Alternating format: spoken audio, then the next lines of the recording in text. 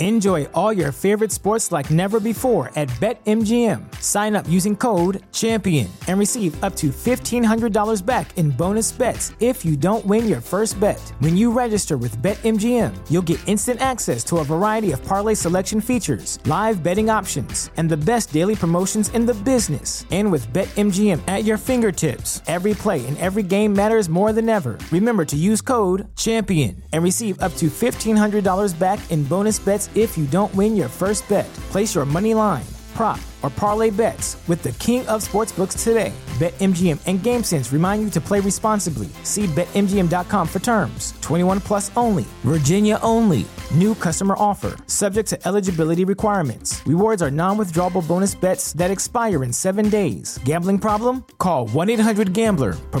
Promotional offer not available in Washington, D.C. At Parker, our purpose is simple.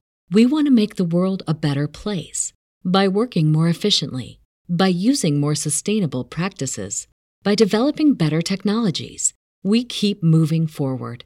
With each new idea, innovation, and partnership, we're one step closer to fulfilling our purpose every single day. To find out more, visit parker.com/purpose. Parker, engineering your success. And with the collapse of the former superpower, several powerful factions now vie for control. the threat is real. An evil organization calling itself SCAR. Known only as SCAR. Their goal, nothing short of total world domination. Led by this man, known only as Iron Claw. We will be victorious! Not on my watch! Hey everybody, and welcome back to your favorite G.I. Joe podcast show, doing more G.I. Joe Extreme. This is episode 7 of G.I. Joe Extreme, Dawn's Oily Light. A name I still don't quite understand now that we're done. Maybe what? I'm sure somebody else Jesus on the team Christ, gets it. Ray. more than I do. It's a play on Dawn's Early Light. No, I get that, but who's Dawn? Oh my God. This is Knowing is Half the Podcast, and I am Ray Stacanis. No. What do you mean, no? No. I promise I am. Chance hit his limit.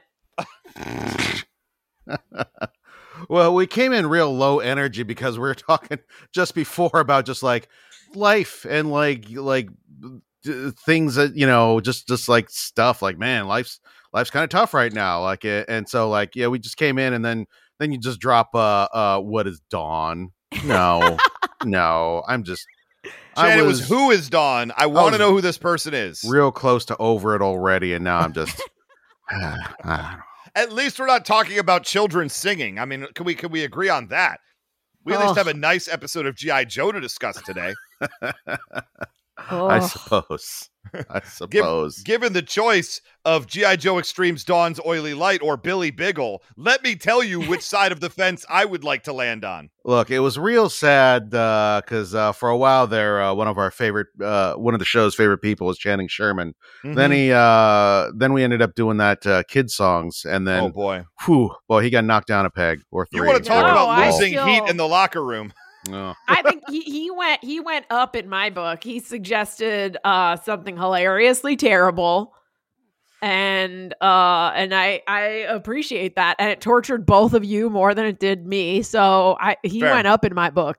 Gina, you saw yourself in all the children on that show. Am I mistaken? I mean, not Mark. Fuck Mark. No, fuck Mark. He's obviously a lazy fuck little Mark. asshole. Also, I feel like, just a peek behind the curtain, Ray and I are both currently looking for jobs, and this should come as a surprise to no one, but we have very different strategies for looking for jobs. Some might say, based on gender and how hard one needs to grind in this world. Oh, wow. But here it comes. I don't know. This is... she's about to call you a Mark. She's about to call you, Ray, on multiple levels, a Mark. That is exactly what happened. You're right. On multiple levels, I'm a Mark in this situation. I wasn't. No, excellent use of the vernacular. Even Ray isn't a Mark because fuck Mark. Mark's terrible. But it does directly tie into how hard we're grinding for that job. And Mark isn't grinding, and Mark will never grind. And Mark is currently working for his dad's company, and by that, I mean he's taking the boat out during the week, and everyone is like, has Mark even bothered to come in to work for the past month, or are we just pretending he's collecting a paycheck not collecting a paycheck for being the boss's son? And everyone's just like, it's just reality, man. You just gotta accept that Mark is a lazy asshole. Remember when he was a kid and he would rather practice magic than do his actual job, and then a bunch of little girls had to pick up his slack. So fuck Mark. No, that's fair. Fuck Mark. Yeah. We're all on the same here. But today, we've gotten over kids' songs, allegedly. Apparently not, quite frankly. But we are going to be talking about G.I. Joe Extreme. Now, how about this live action section? This is maybe the most involved live action intro we've had yet, involving almost every single member of the G.I. Joe team. Yeah, I will say that now I get why they were scrimping on those previous episodes, because they blew their whole budget on this one. They got all the actors. They mocked up like a fake tank for one of them to lift. This is where all the money went. Well, obviously, that wasn't a real tank. I mean, it was very well done CGI, I will tell you. I think computers got involved somewhere. You mean that man didn't single-handedly lift up a real tank? You know what, Gina? I'm wrong. He did lift the tank. I don't mean to ruin Christmas for you. I mean, look, we saw that one documentary where an individual punched a few places on a tank and it fell apart. Yeah, Storm Shadow in the documentary G.I. Joe Real American Hero. Yeah. So if someone can punch a tank and make it just immediately fall to bits, I assume someone can easily lift a tank. I'm all about this, and look, he's a very strong man. I don't remember what his name is. Me neither. Oh, Freight. His name is Freight. I did write it down. Okay. So there you go. He lifted so the whole game here is that one of the characters, Harpoon, makes a bet with all of the other Joes. This is all live action. That Freight can lift this tank, and losers have to pay him money, or he'll whatever. So he does it. He wins the money and then changes the bet afterwards and says, "Oh, by the way, now you guys also have to come hang out with me on a fishing boat." Which, that's not cool, man. No, he didn't change it. He said the deal was if Freight can't lift the tank, you get the moolah. If he can, then you all join me in the Gulf of Mexico. But also he gets the moolah. So there's like extra stipulations. Where was the extra thing that he would have to do for them if Freight couldn't lift the tank? Look, this doesn't seem like a very good bet. They agreed. They're not good negotiators. They're not. Exactly. He shouldn't be that shouldn't be held against him. Yeah, look, don't blame him.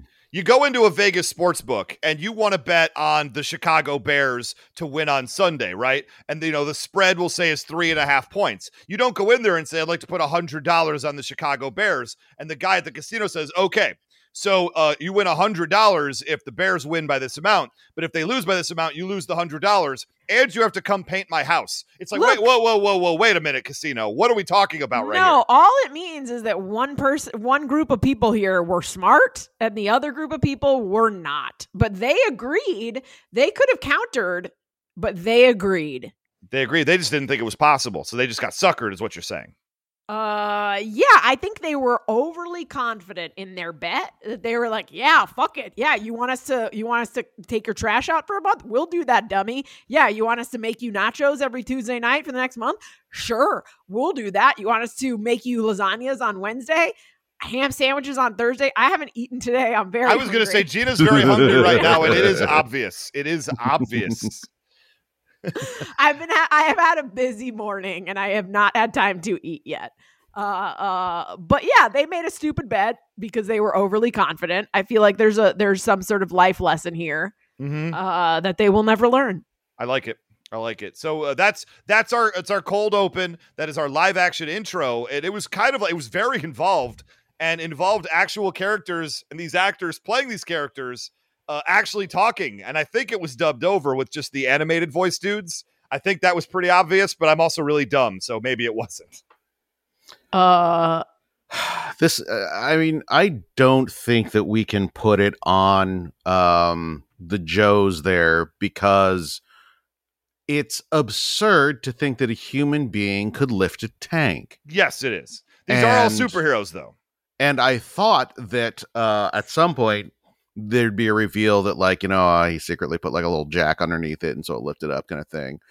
There was a reveal later on in the episode, but it was that he put like, I don't know, was it a sandwich or jambalaya or something mildly racist underneath the tank so that he would lift it. It was a sandwich, I believe. Yeah. And so like, that's not great. I don't. Oh wait. Oh, so they were saying so he would be more motivated? Yes. Right. He would want to get the sandwich under the tank. If you were going to put a lasagna under a tank right now, Jesus, I would I'm so fucking hungry. lift that tank. She is so goddamn hungry right now. Somebody get Gina a goddamn sandwich. I hold would on. lift it. If there was a sandwich under a tank, I'd lift it. All right, so I put a dish of blackened catfish under the tank. Fred will do anything for Cajun. Blackened catfish. I don't know if that's racist. Is the guy he's here's the deal. it's a food preference he has. It's a food preference he has. They are just outside of New Orleans. Yeah. So I think that, Chan, I know I'm the white guy on the show, but I think this is okay. I mean, to me, it's like, it's a food that he likes that he's talking about. The guy probably does like blackened catfish. I'll put this down to a regional preference, and not because it's not like he said watermelon or fried chicken. That would have been very different. Yes. There's not like a strong racial association here, even though like, I mean, it was, largely black culture that created Cajun food. So like, but again, it's if it is a food that he likes. You like what you like, Chan. I don't know what to tell you. Some food is use delicious. Lasagna as an example. Oh, yes, you what did. what a racist Italian you are, Gina Ippolito. I mean, she really is, and I can't. I mean, I can't say anything about it because it's not my place. Oh man. I hope there isn't a parsnip and box of macaroni and cheese from Kraft under there. I'd lift the tank too. Oh God, a parsnip. I mean, here's the thing. I will say if that dude didn't like blackened catfish and they were just like assuming, then that would be racist. Like if someone was like, hey, let's put a fucking lasagna under this tank. Gina will do anything for lasagna. And I'm like, I'm actually allergic to fucking noodles, you fucking Italian racist. Then that would be a whole other story. But it seems like he really does like blackened catfish. It's hard. It's a hard act to do, Gina, because anybody who's talked to you for more than a second and a half knows how much you like food. So it's like, find somebody who doesn't know Gina likes food, I mean, to be fair, you could put like a half-eaten like veggie sandwich under there and I'd be like, yeah, free food. I'm lifting it. I mean, all this tracks. I've been there. It all holds up. I've seen it. So we had our theme song again. We've heard the theme song a few times now. I did have a question that didn't really hit me. They talk about that there are the major superpower went down, whether it be Cobra or Russia or whatever you believe. But then they said there's other factions vying for control. But near as I can tell, it's just the Iron Claw. So is the Iron Claw already brought all those factions under one umbrella? Or are there other factions besides him that we just haven't met and maybe we'll never meet? Well, I feel like what's going on with that? I feel like even within Iron Claw, there are other factions. Like what's the Dr. Jekyll guy? Rampage. Rampage is like always trying to get in there.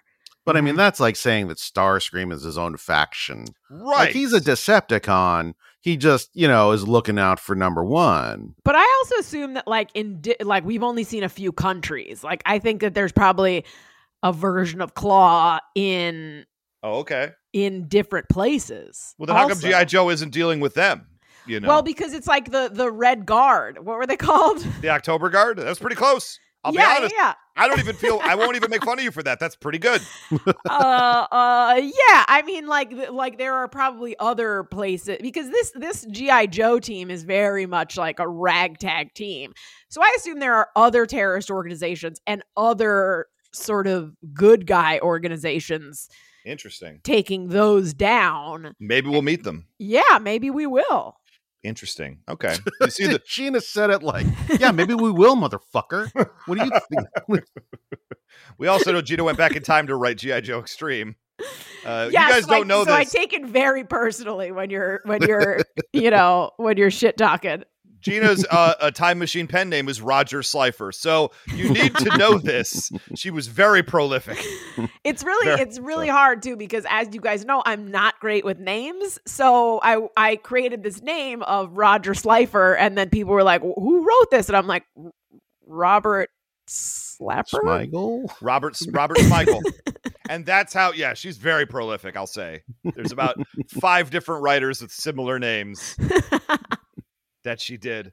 So we get to the show itself. Now we have an underwater oil platform, and we have an interesting conversation between Iron Claw and Rampage. And Rampage is decked out in different kind of clothes. He's wearing kind of a really cool, how would you describe this? It's like a tactical suit of some kind, right?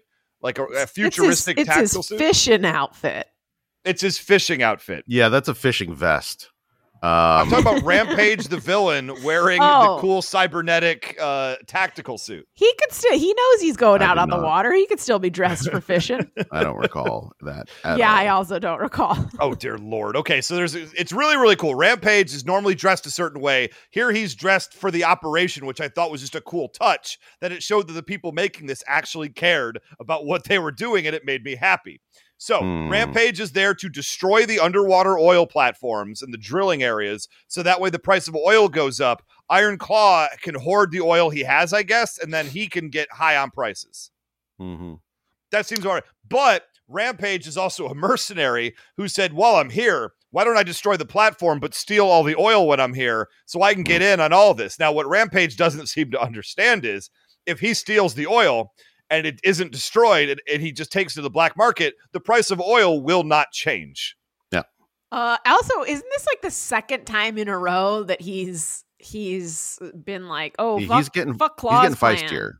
Yeah. Yeah, I like that. He is bored in this job, and he wants a promotion big time. And if he's not getting that promotion, he's going to poach all of Claw's clients. Yep. And right. Go elsewhere. Yeah. And I really like this character. I like the fact that there are some nuance to him in that he felt himself rampaging out, and he had to calm himself down because he didn't want to break the fancy suit that he was wearing. And I thought that was kind of cool. I thought that was neat. Don't destroy the merchandise. I will say, once again, with this episode, I felt it very keenly. The bones are there. Yeah. Like, a lot of these characters are acting with, like, real rational motivations. You know, like Rampage is like trying to figure out how he can, make that money. And, his boss is being a real prick. And so like, he's, really trying to play both sides. And so it makes sense that he like stays longer than he should, is doing things that he shouldn't, which gives G.I. Joe the in. So, it's not, it doesn't feel like he's just a slave to the plot and doing dumb things. That's it. And then when it all falls apart, it's, like, okay, that makes sense. I'm buying this. But so much of this is just like all of the dialogue and all of the music. And we'll get to the part where there's a montage that I love it. We get another one that like stylistically makes sense, but the execution of it is just like, obviously it's for a 11-year-old boy in 1990, 5. Where are we at? 5? And 5, it's just 6 like, in there. It's just drilled into that demo. And as soon as you step an inch outside, you're like, the fuck is this? Oh my God. Yeah, that was very noticeable. But actually, to the point what you just said, Gina, was if I do it on purpose, it's not as funny. A real Muttley dog vibe. That dog that like laughs. Yeah. I'm trying to find my niche. Is it the Laugh Olympics? Is it? Yeah, the Laugh. Well, it was the wacky races. Yeah. Snidely Whiplash and Muttley. Snidely Whiplash and Muttley. That is right, correct. Yeah. My point is, I made that same point that if this was done in the Deke era, which I always go back to, unfortunately, but he would just have no reason to do this. He'd just be like, I just am doing this still. But here you could see they set up earlier in the episode that he was trying to find an angle to make more money. He decides he's going to wait for the freighter or whatever to arrive, the tanker to arrive, so he could rob it. And then when he finally gets that, even though the storm is coming in, he waits longer. We'll get all there, I suppose. But like he does all these things which are not in his own best interest, but it's because of his own greed and hubris. And Chan, to what you said, I agree with you. I even made that same note. Like, I'm so happy this sequence of events is justified in the story and characterization. G.I. Joe Extreme getting it done. Who knew? I mean, ish. Like I said, the bones are there. Well, IMDb rates G.I. Joe Extreme something like a 5. It's in the 5 somewhere, and I feel like that's not even close. This Out of 10? Out of what? Out of 10. Out of Okay. 10, yeah. I'm feeling like these should be 7s and 8s, like 7.8. I would give this series a 7.8 in that zone right now if we were rating it on a scale of 1 to 10. I think obviously there are flaws. It's not perfect, but it is pretty good. I mean, I would definitely call it a B-, level, Yeah, I agree with B-. I mean, here's the thing. If someone were to ask me, should I watch this? I would absolutely say no. If somebody were like, hey, I have to watch this for work, how bad's it going to be? I'll be like, not the worst. You're going to be okay. That's fair. Yeah, So, I agree with B- because like nobody wants a B-. I love a B-. Oh man, I was shooting for B-. I would take What? a B- every Like, time. That's crazy. Hardcore. C is bad. Anything looking like a C there, that's not going to pass in an Asian household. Even though my mom was pretty lax as far as tiger moms go, as long as I was in the B's, we're cool. Ugh. And I can skate by with a B. I can do no work and get a B-. So Ugh, okay. that's where I live. I mistakenly thought no one's actually like shooting for a B-. But if you get a B-, you're sort of just like, oh, all right. And that's kind of how I feel about this. Yeah. And you know what? If they were shooting for a B-, good job. You hit it. There you go. Yeah. Again, I don't know why anyone would shoot for a B-, but yeah. There you go. Sometimes you got to pay that mortgage, and and getting an A is going to be real hard. But you B- can get 3 B- for the same effort it would take you to get an A over there. There But you here's go. the thing. You could, like, at least for me, depending on the class, I could do no work and get a B. I could do minimal work and get a B+. Listen to Braggy Pants over here. Ooh. I could do no work and I could get a D. I could do again, lots of I'm work saying- and I I'm could saying- get a C. Again, I'm very much saying depending on the work because like math and science, yeah, I agree. If you're not whatever, like memorizing science words or shit and you're doing no work, then yeah, you're probably going to get a C if you don't do any work. But if it's like English or something and I'm not reading the book, I could still get a B. I'm curious about something, and Gina, feel free not to tell me, but what was your GPA in high school? I final believe, GPA. it was when I graduated, it was a solid B+. It was like a 3.7. 3.7. That's pretty good. Is it? Because in hindsight, I was extraordinarily lazy. Getting 3.7 is pretty good. I graduated high school with a 2.65. All right, Because we're never again. I was actually extraordinarily lazy. We are never again going to debate who's right. 2.6 is like an after school special level of bad. What it is it's doing the bare minimum physically possible to get through it. Oh God! Here's the thing: if being as lazy as I was in high school netted me a 2.6, I would have not ever been lazy again. That would have been too much for me. But I did the bare minimum and ended up with a 3.7. I would And I argue if was you got a just like- 3.7, you weren't doing just the bare minimum, because I've just proven to you what the bare minimum looks like. The bare minimum for you looks like that. Oh my goodness. The bare minimum for a smart person looks like a 3.7. Chan, you want to enter mean, this conversation? Speaking as a 3.4, I feel Okay. like Yeah. testing real well means that you can slack off just a bit. Yeah, and in this conversation, I feel like Chan is probably the mama bear. What's the normal average bear? Is that the mama bear? What? No. What? You know, like in the Goldilocks story, it's like this porridge Goldilocks. is too hot, this porridge is too cold, this porridge is just right, this bed is Right. too soft, this bed is Right. too hard. The I feel just like right is the baby bear. The baby Gina. bear. it's the baby bear. Oh my goodness. Do you have you? So, while you were slacking off in high school, Might you have covered nursery rhymes? I guess everyone knows the that back entirety of your- then, like the Papa Bear is like coming in fucking hot and just like not like doing angry shit or doing jack shit. The Baby Bear is coming in with like a leaky butt. And then the Mama Bear is like, fine, I will fix this house. Except no, the Mama Bear's was actually too cold, which means she was actually doing fuck all. Oh, She no. didn't even heat No, the here's porridge. the thing. Now it makes sense because moms are always the ones that are like back then that were like serving the dinner. And so Doing their the work, own yeah. dinner was cold by the Yep. time they got to it. And her bed was too soft. I mean, come on, dude. Uh, Get it together, Mama Bear. Yeah, so Chan is the Baby Bear in this situation, and I feel like he's actually probably right. I feel like he's that's probably for most people, if they did the bare minimum, they would get a 3.4.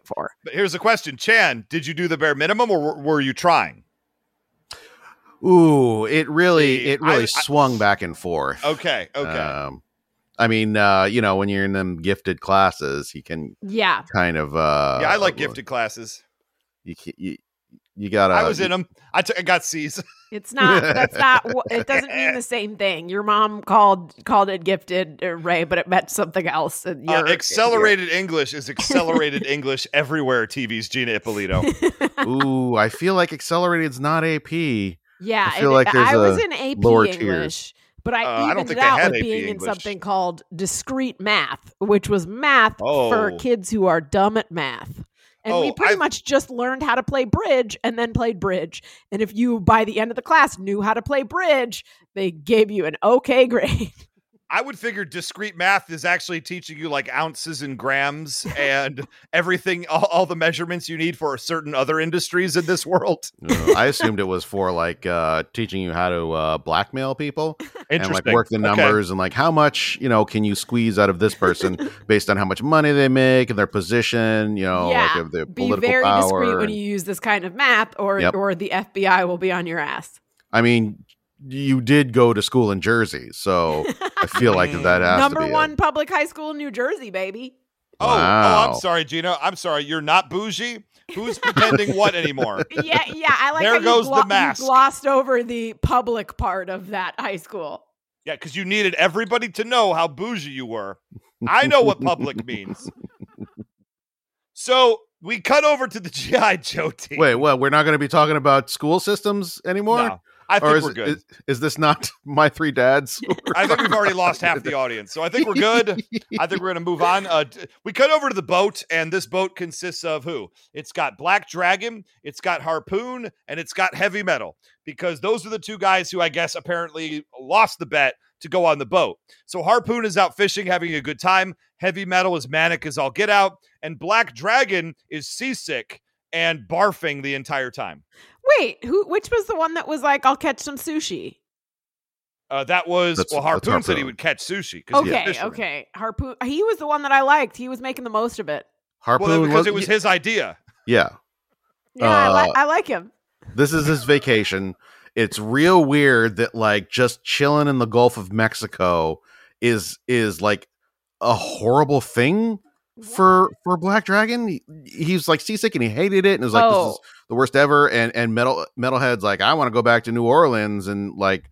I mean, this made sense though. Well, I mean, sure, New Orleans is like a great place, but also like you're on a nice fishing boat Yeah. in the middle of like one of the nicest bodies of water to relax in, and both of these guys are just being real that's pills not- about it. Yeah, Chad, that's I not agree. relaxing. I would be Metalhead on this. Ugh, I mean, you got a you're whole the city of worst. adventure over there, and you're out here doing nothing on the water. I would rather be in the city having a good time, finding stuff to do, You than can just do be that. out doing nothing. You can do that at any time. You could go out and Well, I'd do like shit. to be doing it now, Gina. I mean, if someone is like, I am gonna catch fish and then we're gonna eat that fish, I would be like, count me the fuck in. Well, I'm not interested. If I am getting fresh from the ocean sushi, I'm in. I don't think I would want to eat sushi fresh from the ocean. What do If I you could be think quite honestly sushi with you. is, Raymond? I'm curious how. Prepared, it's fish. that's been prepared, and it's specific kinds of fish. You don't just rip any fish that you happen to catch out of the ocean, cut it open, and eat it raw. That seems like an easy way to get sick very quickly. Chan, please explain. Well, how come I gotta explain sushi? Because I'm not Japanese. I'm tired of explaining obvious things Fair to enough. Ray. Fair enough. Man, when you're hungry, you gotta eat. I don't know. I don't know what more needs to be said here. Legitimately, I'm asking you this legitimately. Have you never gone camping and caught your own fish and eaten it? Fuck no. Oh, I don't think I have either. You are missing out, sir. I have been fishing one time. We threw all the fish back and did not take any with us. So as far as I know, all the fish I caught could have been the same one, just having fun with me over and over again. So you would be, here's the thing. There is a scene in Lost where Jin, and at this point he still can't speak English because it's very early. He wants to figure out a way to contribute, and his dad was a fisherman, so he catches uni. Absolutely. And prepares it beautifully and offers it to, the fucking white people and Jorge Garcia who like poo-poo it and are like, fuck no. And uni is one of my favorite sushis and is also one of the more expensive ones. And if a dude is like, I just caught this uni and prepared it, I know what I'm doing, eat this uni, I would be like, give me that whole plate. Give me everyone's. So you would be one of those ignorant white people that makes him feel bad about himself for knowing what he's doing. Because this dude on the boat clearly knows what he's doing. He knows which kind of fish are sushi. And I don't know, clearly you've never been at a sushi place where they kill it in front of you. No, my God, Whoa, that sounds hold up. monstrous. What are you talking about? They're killing the fish right in front of you? When slapping around and what murder sushi are you going to? You were in Japan, right, Chan? Yeah, I went to was it Tsukijima fish market. So I was there where a significant portion of the world's fish comes in. Yeah.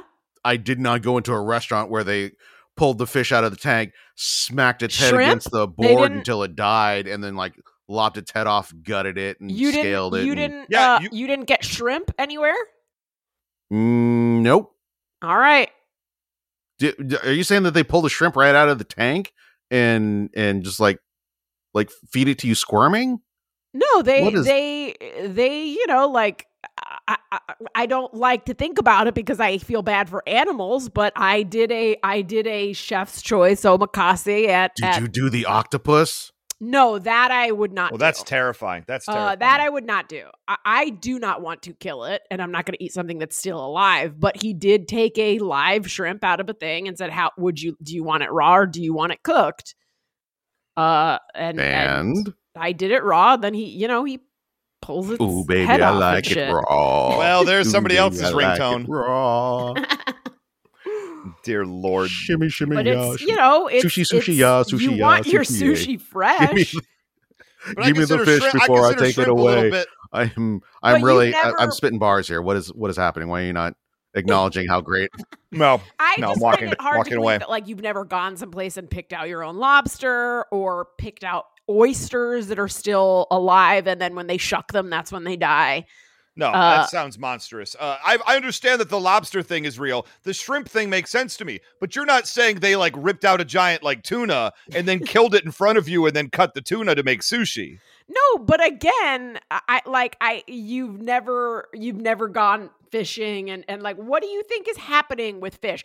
Do you think that they're they wait for it to die they catch it, then wait for it to die of old age and then feed it to you? No, I understand that these are living creatures that are killed and then prepared, much like cows and pigs and chickens. It all makes sense to me, Gina. I just don't know what sushi place. Except sushi needs to be extremely fresh. So it's all stuff that's been killed very recently, whereas a cow could have been, Again, I hate thinking of this stuff because I need to dissociate when I eat things that were once living. I get it. But you don't want sushi that has been killed several days ago.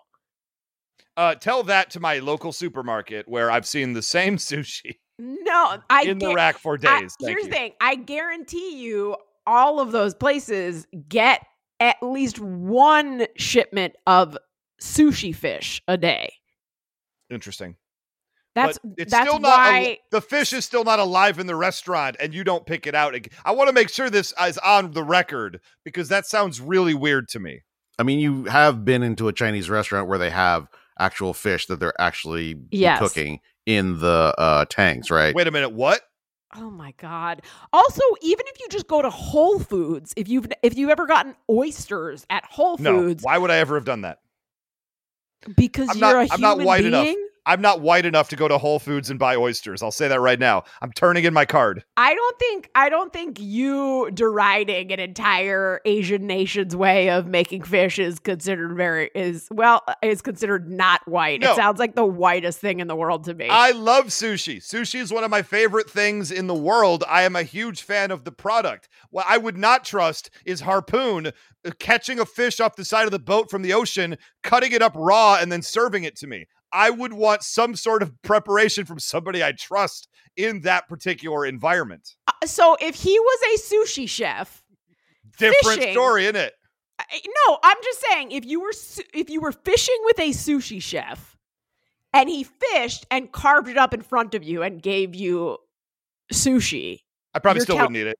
I'd still be grossed out by the fact that he carved it up in front of me. Eating? I don't understand this. Gina, it's dissociation, just like you said. I can eat a hamburger all day long, but if you make me watch the cow get killed, cut up with a chainsaw, and then turned into a hamburger patty in front of me, I'm not going to want to eat that product because I can no longer disassociate from it. Sidebar, how long do you think we are away from steakhouses that will do exactly that? Because I feel like there's a chunk of the population that's like, you know what?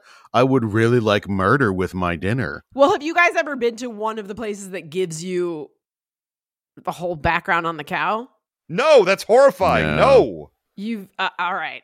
But they treat them super nice, so they're not gonna be like, but they say this is where it was born, this is what it was fed, this like they give you a whole thing. And I mean, it's in fancy places, so I now know that you guys have never been to a fancy place. I mean, I think that should have been obvious from the get go.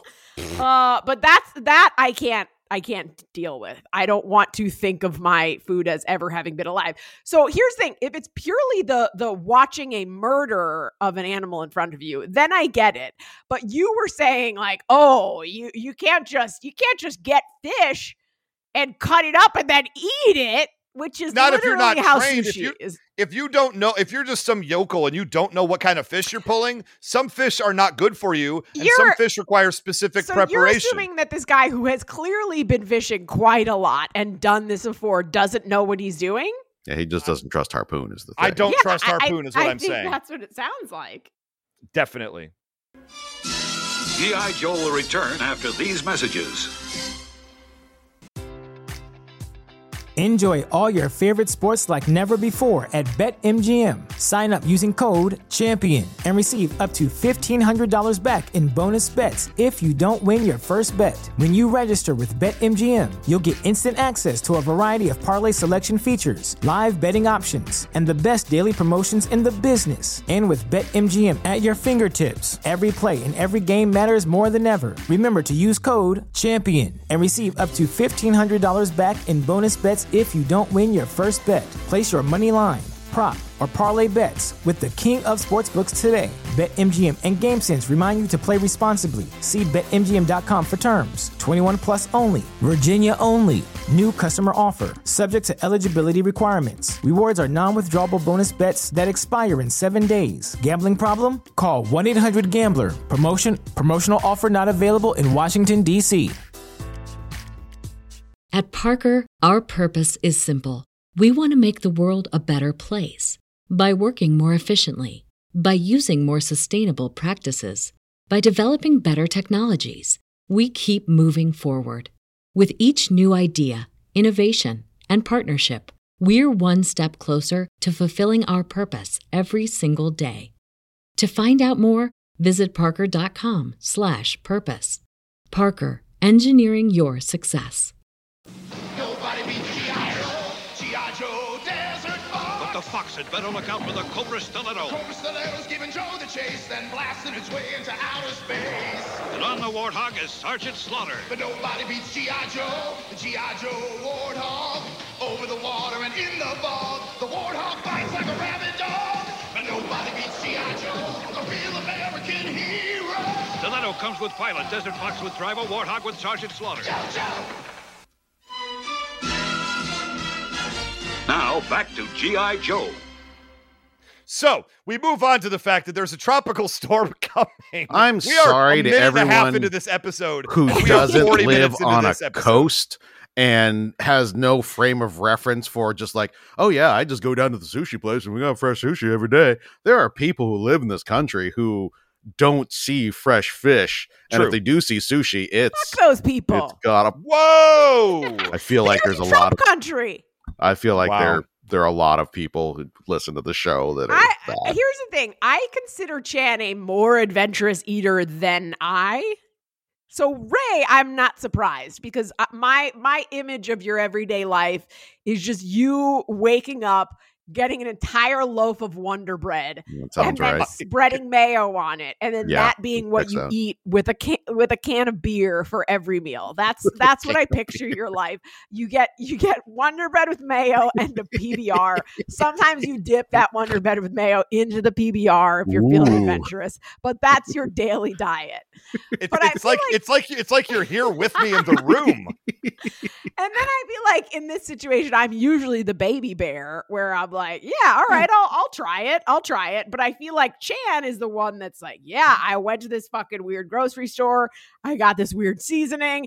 I put it on, some fucking whatever I found in my cabinet that's like a can of smoked oysters. And I'm trying to think of weird shit. Wait, but- did you just say you're driving a weird jet? No, I said I'm trying to think of weird shit.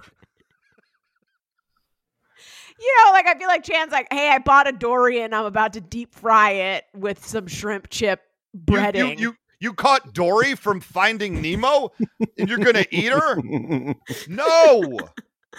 So I am surprised that you, although like I guess in hindsight, Chan's food is usually like on the cheaper side, adventurous but cheap. So I don't know. Look, I'm just gonna put my bag of Wonder Bread away because you've made me feel seen in the wrong way. Hold on, I need to go get a can of smoked oysters and shrimp chips and Shrimp chips.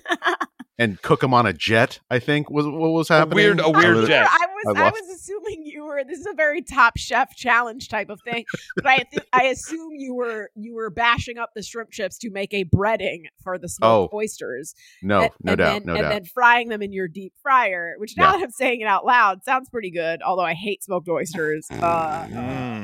But I do feel like every time we talk to you, you're like, I wanted to make a cake, but I didn't have stuff to make cake. So I found these 5 ingredients in my cabinet and somehow made a cake. If you have any idea how close to the truth you are, and how much it infuriates my partner, your mind would be blown. Why would that? I would love that.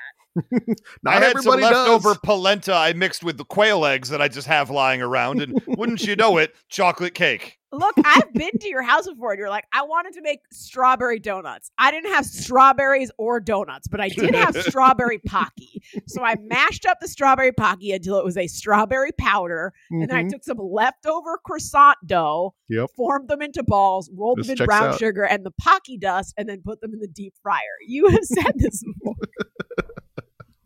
This all holds up. I don't know if that's a thing you've ever made, but I feel like I'm coming close. It's pretty close. Yeah, it actually is.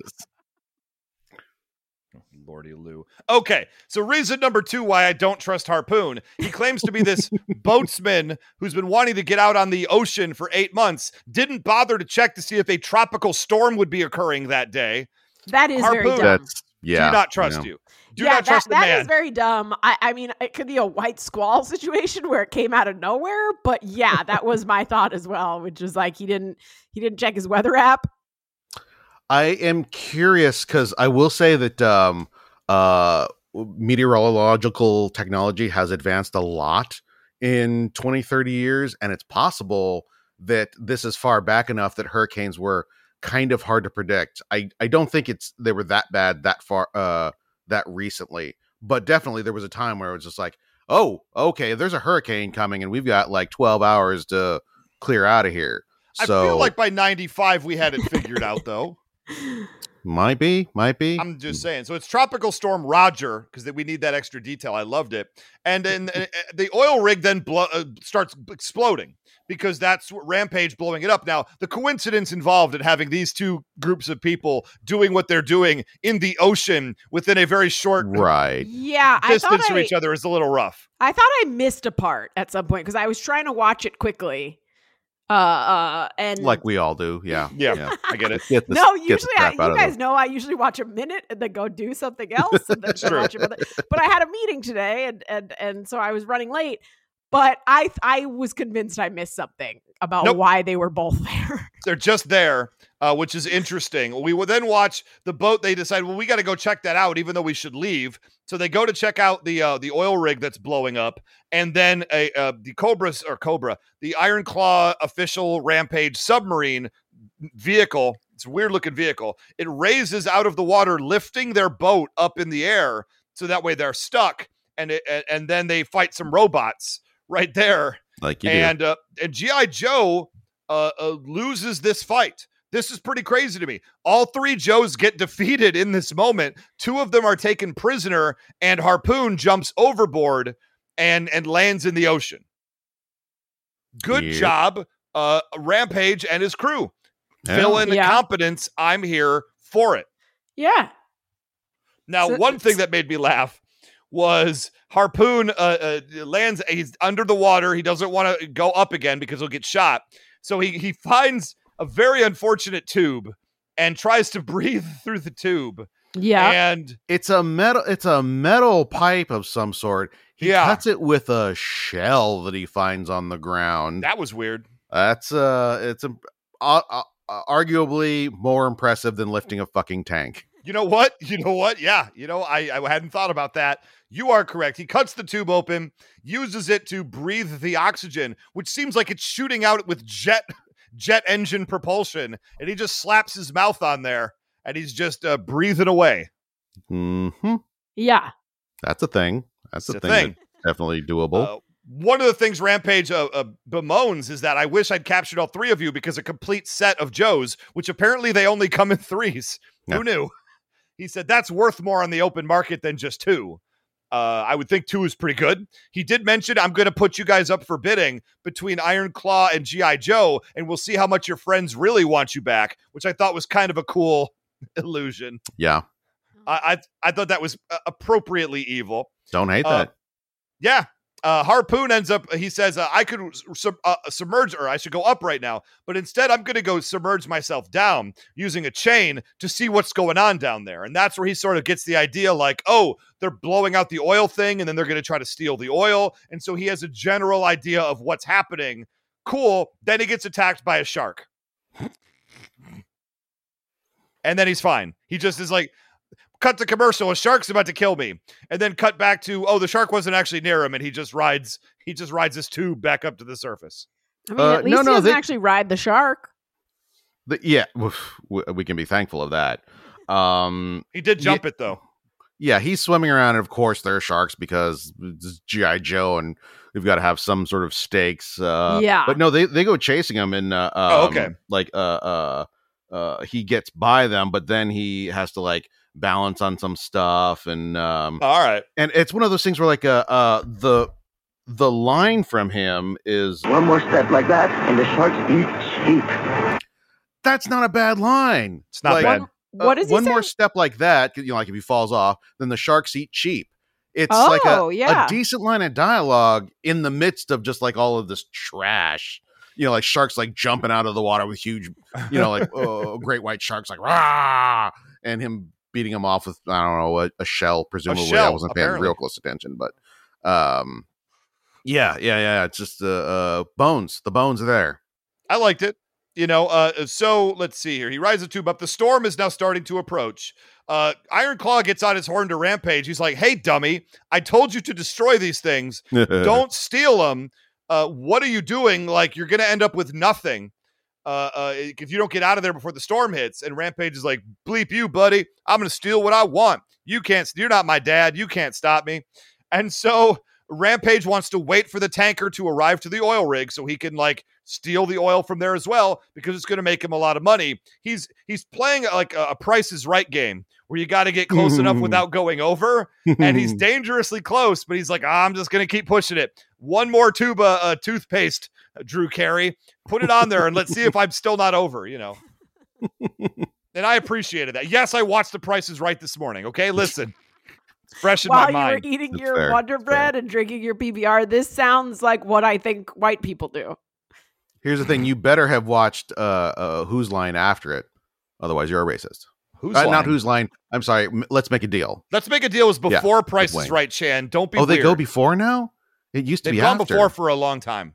How long have you been before you watched? It's been a while. Okay. I would say it's the 9 a.m. is Wayne Brady and Let's Make a Deal. 10 a.m. is Drew Carey and The Price is Right. And don't ask me why I know that. So, well, I did watch it today. I guess you can ask me. That's fine. Moving forward. Harpoon has now snuck onto the base. Nothing too exciting about this. But he finds his way into some sort of supply room and using supplies he finds around, makes his own jet-powered water cannon. Which is, I guess, on brand, but it's a little weird. No, it is. The thing is, I don't know what this is. Right. Because he says that it's water. It is green. It blows holes in things. It acts more like a laser or some sort of like plasma emitter. Plasma laser. I put a water laser question mark because, like, what is multiple? I have multiple notes in here. Like, what is that? What is that supposed to be? It does many different things in this episode. That is for truth. Yes. And I have some issue with that because I'm like, sure, make stuff up, but like when it has no grounding in any sort of physics whatsoever. Come on. Let me lay this out a little bit, because the first time he tries to shoot the water cannon, he ends up using physics. He flies backwards like 50 feet. Big old kickback. I thought was kind of neat. That's a thing. He did, but then he hit the robot with water, which then short-circuited the robot. Immediately, I'm like, Rampage, this is an aquatic operation. Why are you bringing robots who can get melted by getting water on them to the ocean? He bought him cheap from the Wicked Witch of the West, and that's on him. Fair. Yeah. WWW shipping, I believe. So that was a little bit weird. That's a bad call on Rampage's part. But then he somehow adjusts the stream and starts cutting the robots in half like it's some sort of high pressure saw. Right. And then later he's doing it to walls and doors, and he's really going nuts with this thing because now it's become like a laser cutting torch, but it's water. Yeah. Yeah, that could happen. That could not happen. He goes and finds the Joes in this base very quickly, lets them out of their cell, and then robots immediately attack them, but they're able to defeat the robots, so no big deal. At this point, the storm is happening pretty bad, and the base starts going down.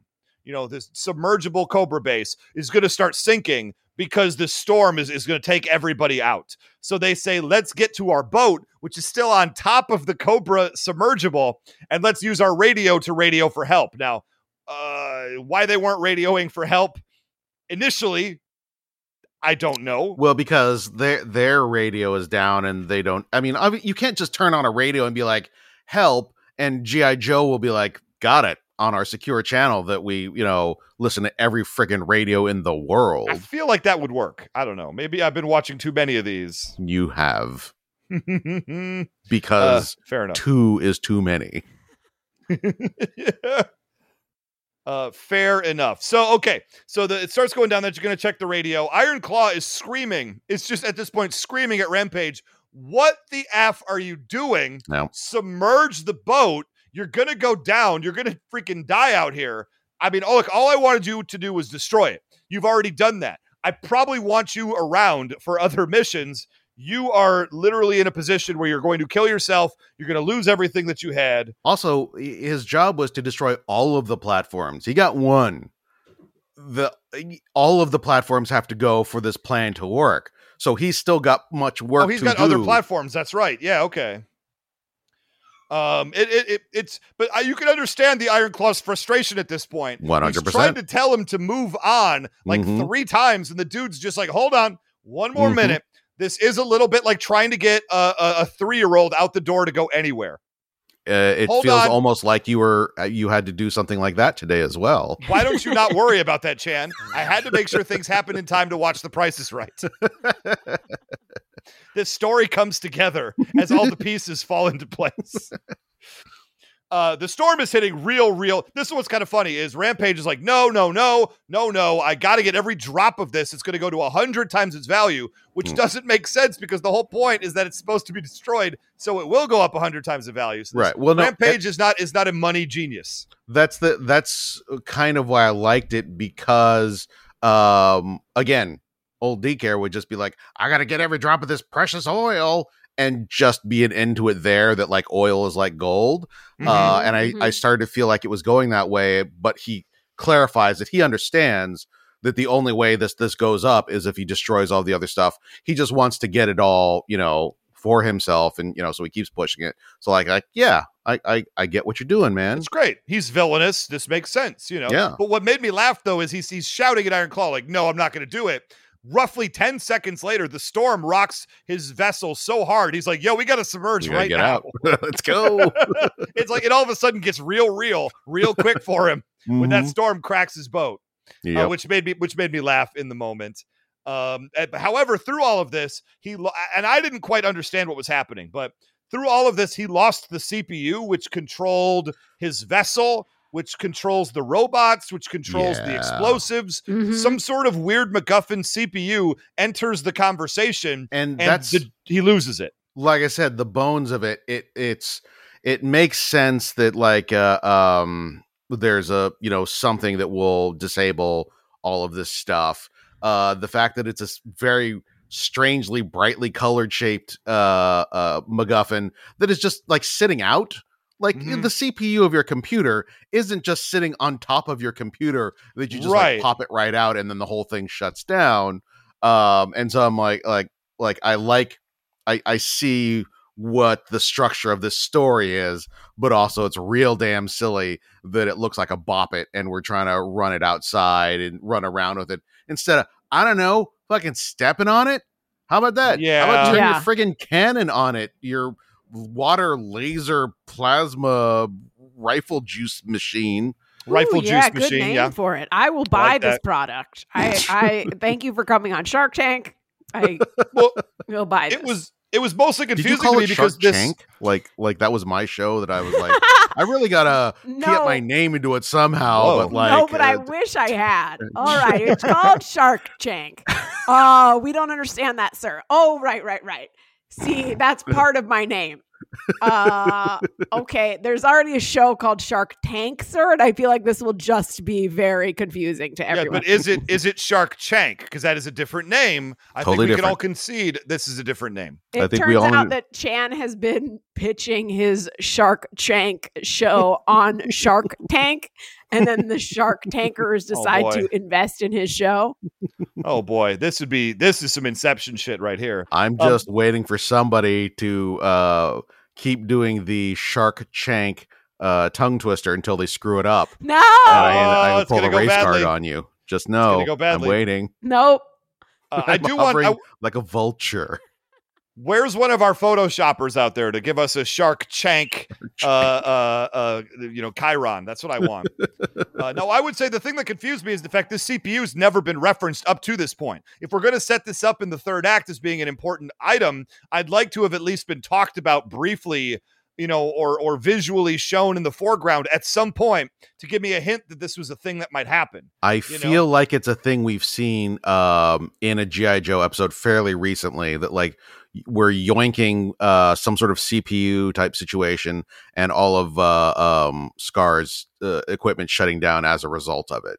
So this is now a trope that kind of like you kill the head alien and all the other invading aliens just keel over and die because that's how things work in the real world.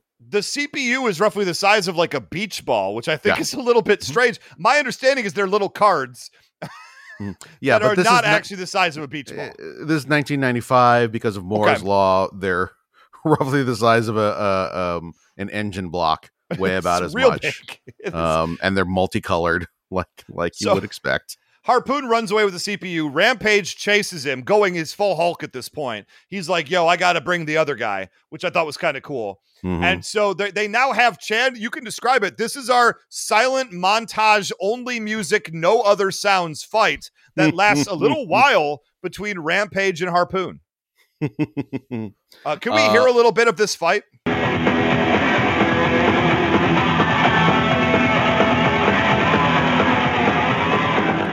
It's just that. Take my word for it. They're fighting.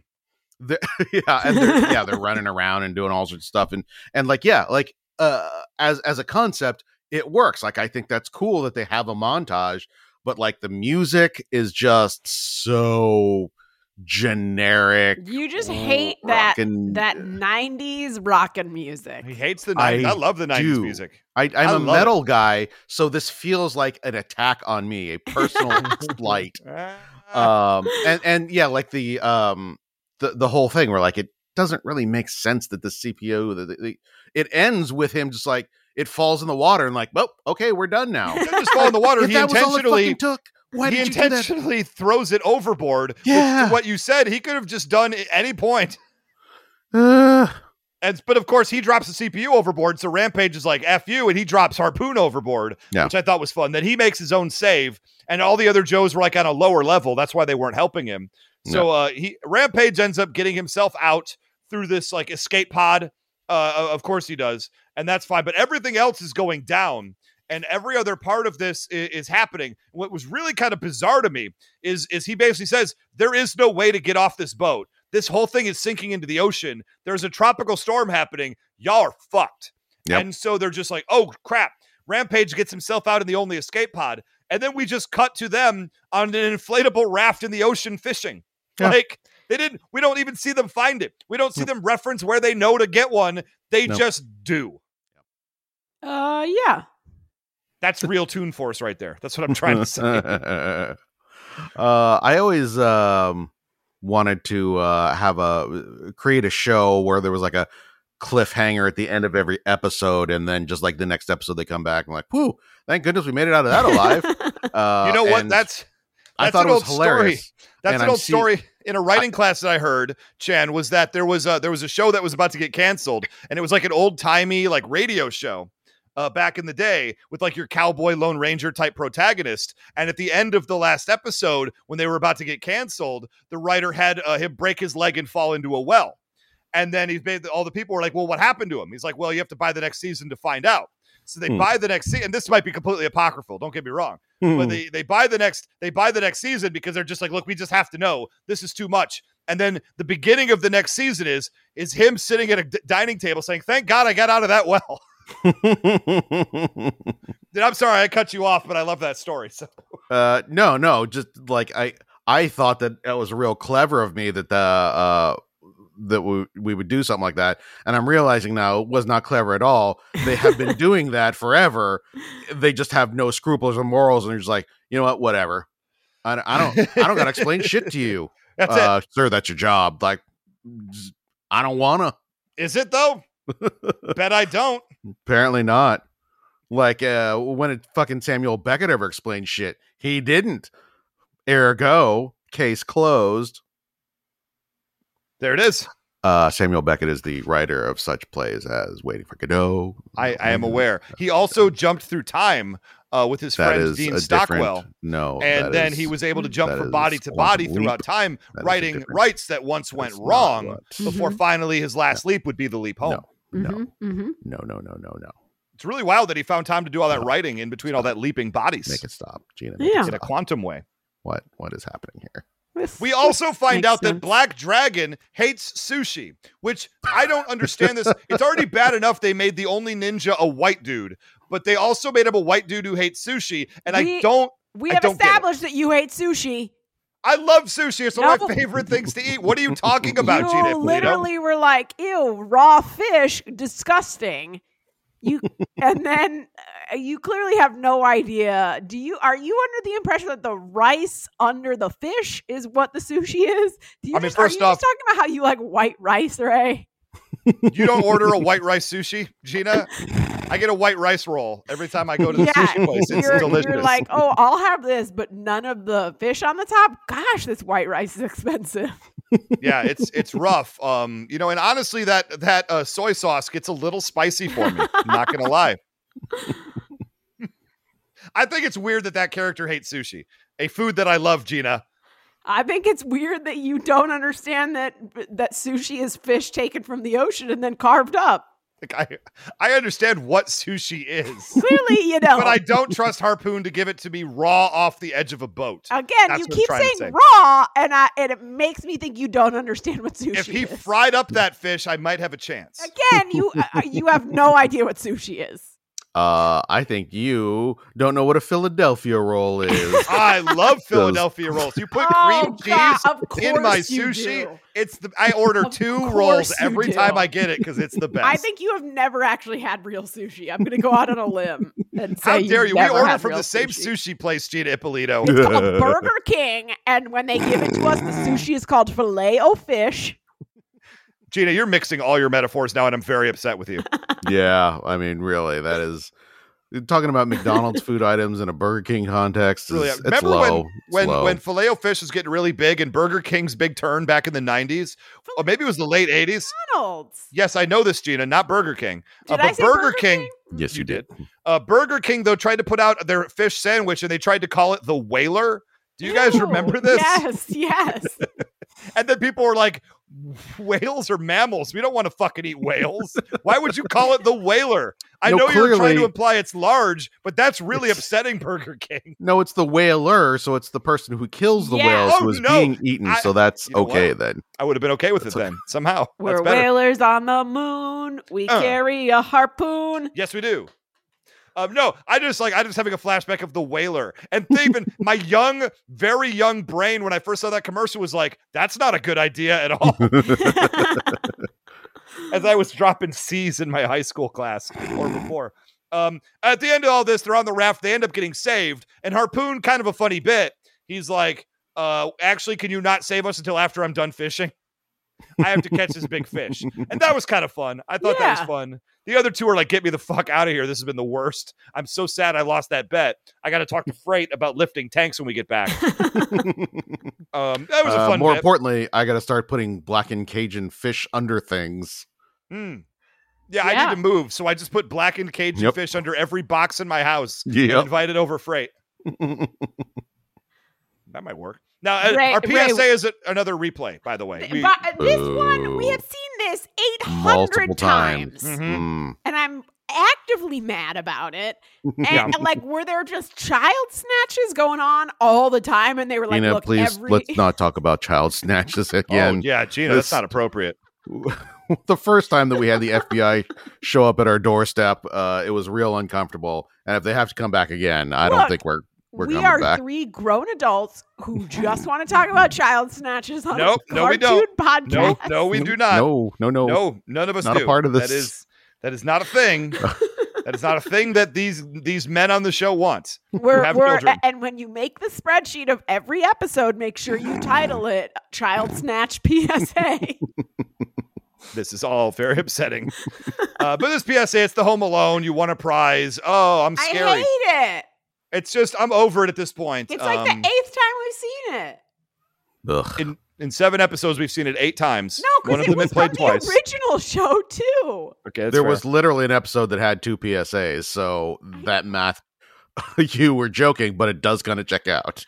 You know what? Here's the I was thing. wrong. This is, in this series, this is the 3rd time we've seen it. In 7 episodes, this is the 3rd time we've seen it. Yeah, that's absurd. So here's the question that I'm going to pose, because also in 3 of 7 episodes, Gina, Mayday has injured her leg in some way, because she wasn't even in this episode, so she wasn't able to. That equals the number of times we've seen this PSA. At the end of season 1 of G.I. Joe Extreme, what are we going to see Which one will happen more? Will it be Mayday injures her leg more? Or will it be this PSA more? No, I'll tell you what's been going on is the voice on the other end of that phone is Mayday. He's been snatching kids. Boy. But like there have been a couple of resourceful kids who like stomped on her toe and kicked her in the knee. So she's the one that's been stealing kids. That's why we have to see this PSA so much, because they're like, gosh, she's really good at this G.I. Joe thing, but she just cannot stop snatching kids. That is upsetting. So that's why they've shown it this much. And then in the next episode, her leg is fucked up because the next kid she calls doesn't have a Joe there to protect them. So she goes to their house, kicks in their door, snatches the kid. The kid's kicking. He grazes her kneecap. And then in the next episode, they're like, ah, damn it. Did you steal another kid? And she's like, yeah, I did. I don't want to talk about it. Well, this explains why they're on their toes so much to prevent child kidnappings if they know the calls are coming from inside the house. Yeah. They're all this season of G.I. Joe, they're all about something the Joes have themselves done. Oh boy. That's rough. That's, you know what? Levels and layers. That's what I like to see in my cartoon programming. Yeah. And that's our show. That is G.I. Joe Extreme Episode 7, Dawn's Oily Light. We never did find out who Dawn is. No. Very upsetting. No. I was really hoping to get some clarity on that, but I did not. I hate it. Unfortunately. Clarity is go to hell, right? Go to hell. And you can have all kinds of stuff you can do. You can go to patreon.com/knowing except the podcast. If you join us for like $5, you could join us when we do the Champ of TV Wrestling, a Which Way book written by the Seagulls, who wrote some G.I. Joe books. These two people know nothing about wrestling, and they wrote a wrestling choose your own adventure book. We're going to try to do a crossover. Knowing Is Half the Podcast meets AE Doubleback, like we've never met them before. And we're going to have everybody together. We're going to invite all the patrons of this show on that show, and we're all going to have some fun. It was a real blast to do it. You heard it a couple of weeks ago when we redid Operation Star Raider with some of our patrons, and that was a lot of fun. We're going to have that coming up pretty soon, so check Facebook, check Twitter at G.I. Joe Podcast, and check the Patreon feed if you would like to be a part of that. Come join us on Patreon and have some fun. You can check us out on Facebook.com/Knowing Is Half the Podcast. Obviously, it's at Patreon.com/Knowing Is Half the Podcast. And you can check us out on Twitter. We are at G.I. Joe Podcast again, but individually, I am at Almighty Ray. At 999 RPMs. I'm at Gina Ippy. And I just wish we could find out who Dawn is. Maybe it's a two-parter. Maybe she'll be in the next episode, and this will all. Situation critical. Roll call! Ballistic! Harpoon! Mayday! Black Dragon! Sergeant Savage! Quick sight! Metalhead! Right! Lieutenant Stone! The odds are 1,000,000 to 1. And that's the way we like it!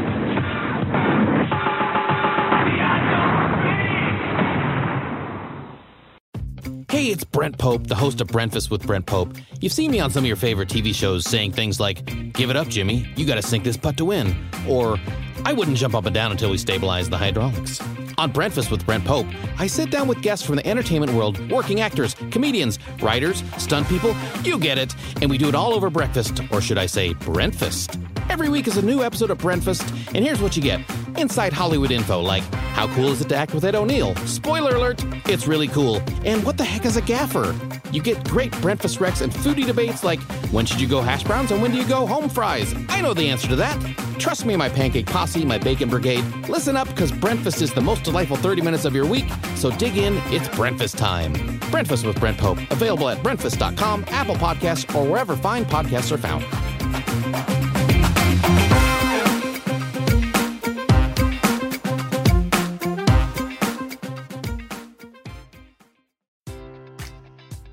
Enjoy all your favorite sports like never before at BetMGM. Sign up using code CHAMPION and receive up to $1,500 back in bonus bets if you don't win your first bet. When you register with BetMGM, you'll get instant access to a variety of parlay selection features, live betting options, and the best daily promotions in the business. And with BetMGM at your fingertips, every play and every game matters more than ever. Remember to use code CHAMPION and receive up to $1,500 back in bonus bets if you don't win your first bet. Place your money line, prop, or parlay bets with the king of sportsbooks today. BetMGM and GameSense remind you to play responsibly. See BetMGM.com for terms. 21 plus only. Virginia only. New customer offer. Subject to eligibility requirements. Rewards are non-withdrawable bonus bets that expire in 7 days. Gambling problem? Call 1-800-GAMBLER.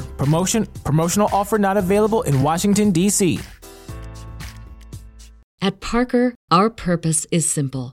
We want to make the world a better place by working more efficiently, by using more sustainable practices, by developing better technologies.